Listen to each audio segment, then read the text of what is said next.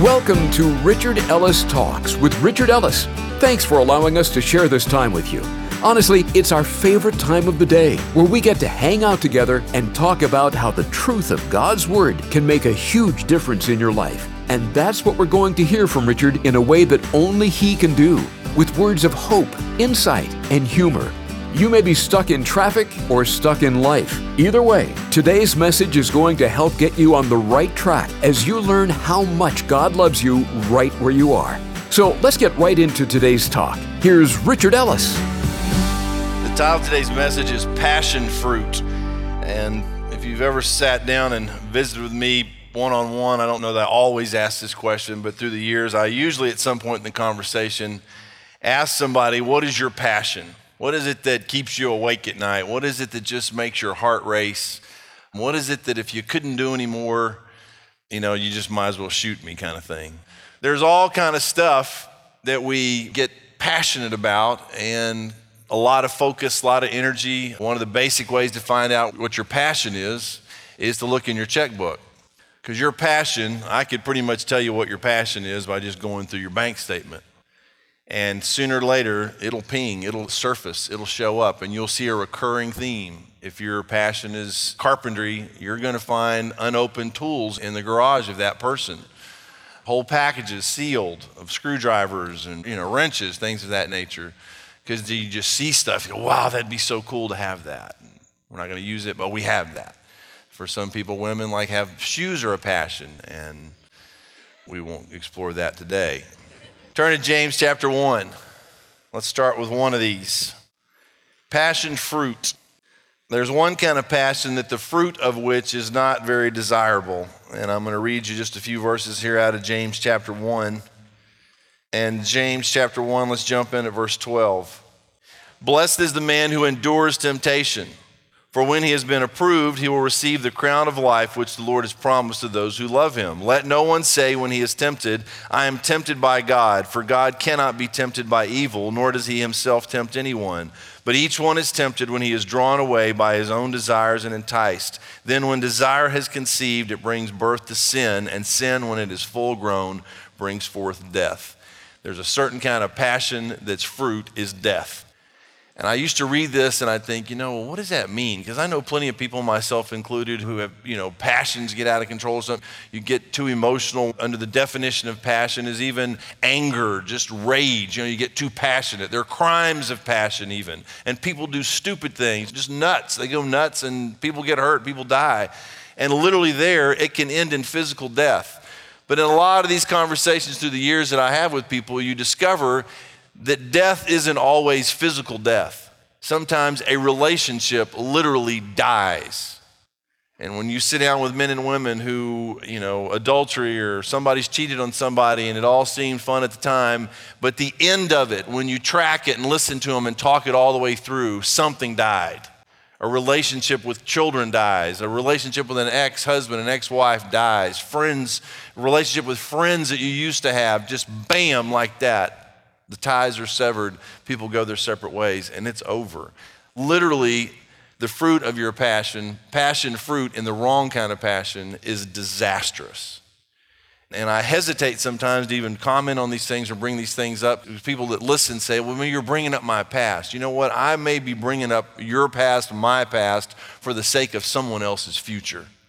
And I don't recommend you going on blabbing all your stories and digging up the past. But sometimes you need to tell your story for the sake of someone else who's on the verge of repeating that story and getting themselves into a whole lot of trouble, and where this thing runs its course and they end up experiencing death in some way. Now, sometimes it literally does end up in physical death, and that's the ultimate nightmare where this thing takes its course. So beware of that kind of passion fruit. Second one I want to talk to you about, and let's go to Luke 6 while you're turning to that. Let me explain this one. There are certain kinds of passion that lead to great things. There are people who are passionate about sports, some kind of sport maybe. You say, well, what's the difference in having passion about a sport? What's the difference in passion and obsession? It's being able to make a living at it. That's the distinction. Because if you're a passionate person and you ride and ride and ride and you win the Tour de France, everybody goes, oh, wow, he's committed, dedicated. But if you ride and you win nothing, you're obsessed. Have you ever noticed that? If you want to get all caught up in something, as long as you succeed at it in the world's eyes, they'll allow for anything. It might even destroy your family, but man, as long as you accomplish something, we'll allow for whatever it took to get there, right? And you talk to corporate America, people in business, and there's a strange distinction. People who are passionate about their work, they go to work, they serve, they make a lot of money, the company grows, the stock goes through the roof, whatever it is you could trace your passion to, the corporate world may say, good job. You may get all the awards and accolades, but sometimes if you go tracking that person, anybody who is overly passionate and successful in the world sometimes is a disaster personally. And you start poking around and say, you know what? Talk to their kids. Let me ask you kids, how do you feel about mom or dad's passion here and how successful they are? You know what? I hate his job. I hate what they do. I never see them. They're gone. And all of a sudden there's an imbalance. If your passion is a productive kind of passion, something that is going to achieve something in God's eyes is worthwhile, you don't have to lose your family over your passion. There can be some balance. And sometimes you go along and you get to a point and they say, well, here's another promotion. Here's something else you can do. And you say, you know what? I got another passion that trumps this passion. I believe I'll pass. And I'm going to be with my kids. I'm going to be with my wife. I'm going to have a life. And somewhere along the way, great sacrifices are made, and we throw accolades on people, sometimes money to keep them going, and you have to have balance. Now, personally, I think the safest way to have passion that produces the right kind of fruit is to make sure that whatever you are pursuing in the end brings more glory to God than yourself. Is what you're doing, is how you're living, is what you are pouring your life into. Is it ultimately glorifying God in the way your family looks, the way you run your business, all aspects of it? Is he getting the glory, or in the final analysis, is there some disaster mixed with it and really people end up looking at you? You say, but I want somebody to know me for my passion. I want some recognition. Then think about that. If it's more about me or if it's more about you than it is about him, there's a problem somewhere. It doesn't mean that people can't appreciate you. People can't say, wow, great job. And that you have to always over-spiritualize it. Oh, it's not me, it's all Jesus. You know what? He uses people. So don't be falsely humble in your, say thank you. If somebody comes to me and says, man, I really enjoy the way you speak. You know what I say? Wow, thank you. I really enjoy doing it. That's okay. I'm passionate about what I do. It's okay for you to be passionate about what you do, but be sure that you're pointing the glory some other place. Now let's read some of these verses. Luke 6:43 and following. For a good tree does not bear bad fruit, nor does a bad tree bear good fruit. For every tree is known by its own fruit. For men do not gather figs from thorns, nor do they gather grapes from a bramble bush. A good man out of the good treasure of his heart brings forth good, and an evil man out of the evil treasure of his heart brings forth evil. For out of the abundance of the heart his mouth speaks. Whoever you are, whatever you are passionate about, based on this, if it's really good, it's going to be clear to everyone that it's good, and sooner or later what you are passionate about is going to come out of your mouth. You will speak of whatever you are passionate about, sooner or later. Now, I'm going to ask you to think about what you talk about. You say, well, I don't say much. Then it ought to be easier for you to figure out. You say, well, get right down to it. I meet anybody, man, I am pulling out the phone or the whatever slideshow. I'm showing people pictures of my grandkids. I'm passionate about my grandkids. Not my kids, but my grandkids. I'm passionate about them. And you say, well, what are you going to tell me now? That's wrong. You know what? If your grandkids are getting more airtime than Jesus, you got a problem. Now that sounds un-American, right? Well, I'm passionate about my job and I'm passionate about, all these things. You know what? If you are passionate about Jesus and your relationship with him and the promise of eternal life and you have abundant life, they're not going to be able to shut you up sooner or later. And it's almost irritating to me when I get around someone who's passionate about him. Because when I'm not in a good place and I'm not passionate, then they start going, I'm like, dude, just chill. Okay, enough already on the Jesus thing. Because if my heart's not right, I don't want to hear it. You ever been around that person? The problem is we are not that person. You say, well, you don't want to be obnoxious. You know what? No one else is obnoxious when they're passionate about their passion. Why is it all of a sudden we are when we are about Jesus? Go to Luke chapter 13, a few pages over. Verse 6. He also spoke this parable. This is Jesus telling this parable. And this one is amazing. A certain man had a fig tree planted in his vineyard, and he came seeking fruit on it and found none. Then he said to the keeper of his vineyard, look, for 3 years I have come seeking fruit on this fig tree and find none. Cut it down. Why does it use up the ground? I'm done. I've been out here 3 years. Boom, boom, boom. There's no figs. Get rid of this tree. But look at this.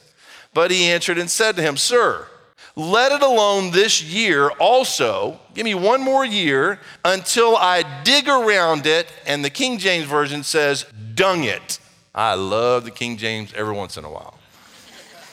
Let me dig around this tree and dung it. Or as the New King James, you may have something to fertilize it, which is not near as effective. And if it bears fruit, well. But if not, after that, you can cut it down. That's mercy. But let me tell you what happens when you don't produce fruit. God comes along with manure. And if you're tired of all the stuff piled around your trunk, bear some fruit and get to where that's not necessary. Now, I'm trying to put this in nice PG-13 terms. But if you're tired of all the whatever you got around the base of your tree, then do something. You say, well, that's in the Bible, isn't it? Yeah, it's right there. Dung it. And dung happens, I'm telling you. Sooner or later, God looks at you and says, you know what? I'm about done.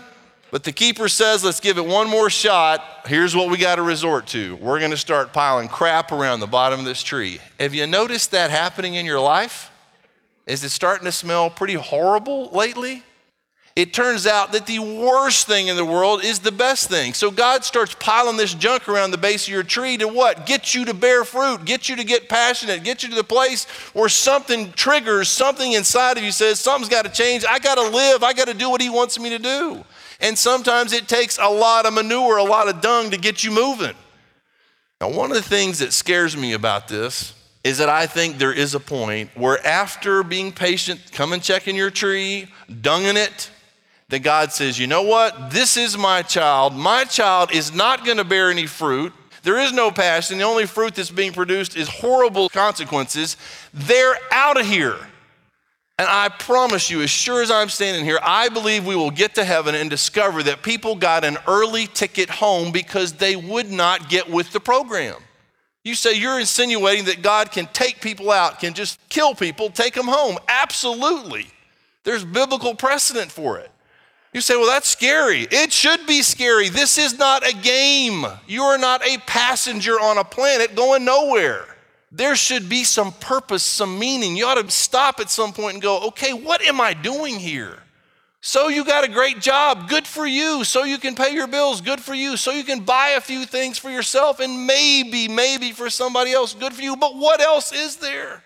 So your car's nicer than someone else's, your house is bigger, whatever you can come up with. There's got to be more than that. Something's got to shake you at the foundation of your life where you say, this is what I was made to do, and I get to do it. Go to John chapter 4.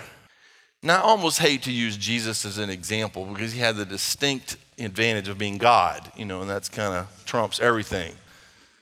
But part of what this bizarre mix of God and a man and man God, this thing that he was and is, it's strange. And yet somehow the man side of him had to every day do what he expects us to do, and that's submit to the Father's will.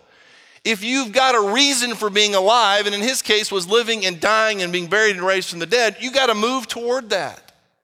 You've got to live that out. And he had to check in all the time. He was in constant communication with the Father, making sure that he wasn't just doing his thing. He was doing what the Father saw, what the Father wanted, and had to find out what that was. That was part of their deal while he was here. And it's the same thing with us. You have to check in. You have to spend time. I cannot go very long without being in the scriptures. You've got to keep talking to the Father. You've got to listen to him, or you will get so off track. You'll be chasing crazy stuff. Listen to Jesus here. Again, in John chapter 4, and let's jump in at verse 33. Therefore the disciples said to one another, has anyone brought him anything to eat? And Jesus said to them, my food is to do the will of him who sent me and to finish his work. That's food to me. Do you want to Do the will of him who sent you and finish his work more than you want food. Why do you think we fast?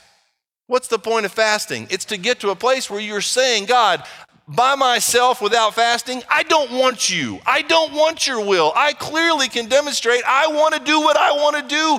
Leave me alone. I got my ticket. You're screwing my life up. It's painful, it's hard, it's sacrificial. I don't want to do that anymore. So we say, you know what? In the natural, I will not submit to God's will. So when you fast, you say, look, God, I'm trying here. I have to have a category where I want you and your will more than I want food itself. That's how passionate I am about you. Anybody can quit eating. Not eating for the right reason is a whole nother deal, being passionate about him. And Jesus says to him, hey, my food is to do his will. That trumps even physical food. Do you not say there are still 4 months and then comes the harvest? Behold, I say to you, lift up your eyes and look at the fields, for they are already white for harvest. And he who reaps receives wages and gathers fruit for eternal life, that both he who sows and he who reaps may rejoice together. For in this the saying is true, one sows, another reaps. I sent you to reap that for which you have not labored. Others have labored, and you have entered into their labors. I get the privilege of reaping. It's a very weird piece of the deal. I sit down with people and share the gospel with them, and they'll be saved. I see them pray. Right there, they become Christians. And inadvertently, I try almost always to say, please tell me of someone you know that has been praying for you. Your mom, your dad, a sister, a brother, a friend. Let's identify, because I didn't do this by myself. I didn't get to do this. This is a collective effort. And some of you say, well, it's not fair. I'm out here working. I'm out here telling my story. I'm out here showing my pictures of Jesus. And I don't ever get to see anybody saved. I don't get in on the harvest. Don't be discouraged. It takes all of us. And you may plow that field. You may sow that seed in somebody else. But you know what? God knows what's going on. Go to 1 Corinthians chapter 9. And this one is very personal to me. 1 Corinthians chapter 9, verse 15 and following. This is Paul writing.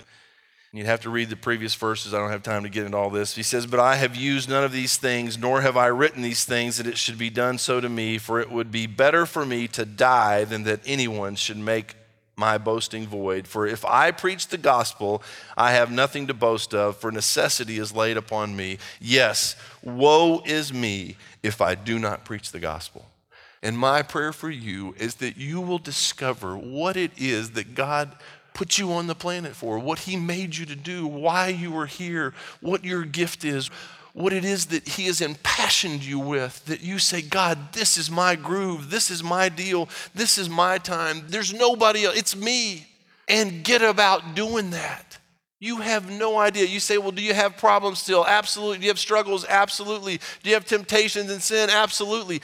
But part of what keeps me out of trouble and my nose clean is I know that if I get out of bounds, I may lose this privilege. And that's terrifying because I got one life. You got one life. You got one run at this. And you say, oh, but I'm young. I'm in my 20s. I got time. You know what? You got nothing. You got today if you're lucky. And you say, well, you're all stirred up, too passionate about it. That's the whole point of the sermon.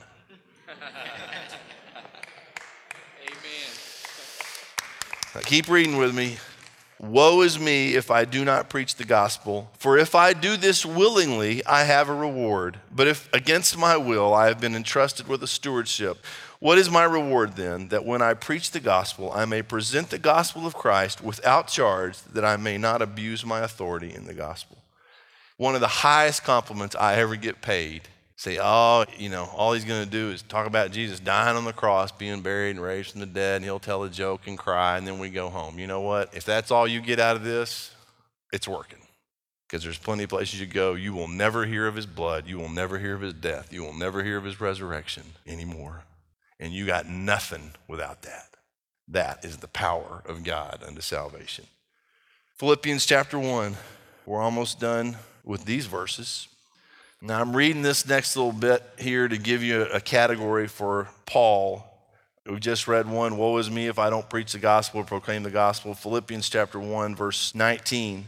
For I know that this will turn out for my deliverance through your prayer and the supply of the Spirit of Jesus Christ, according to my earnest expectation and hope that in nothing I shall be ashamed, but with all boldness as always, so now also Christ will be magnified in my body, whether by life or by death.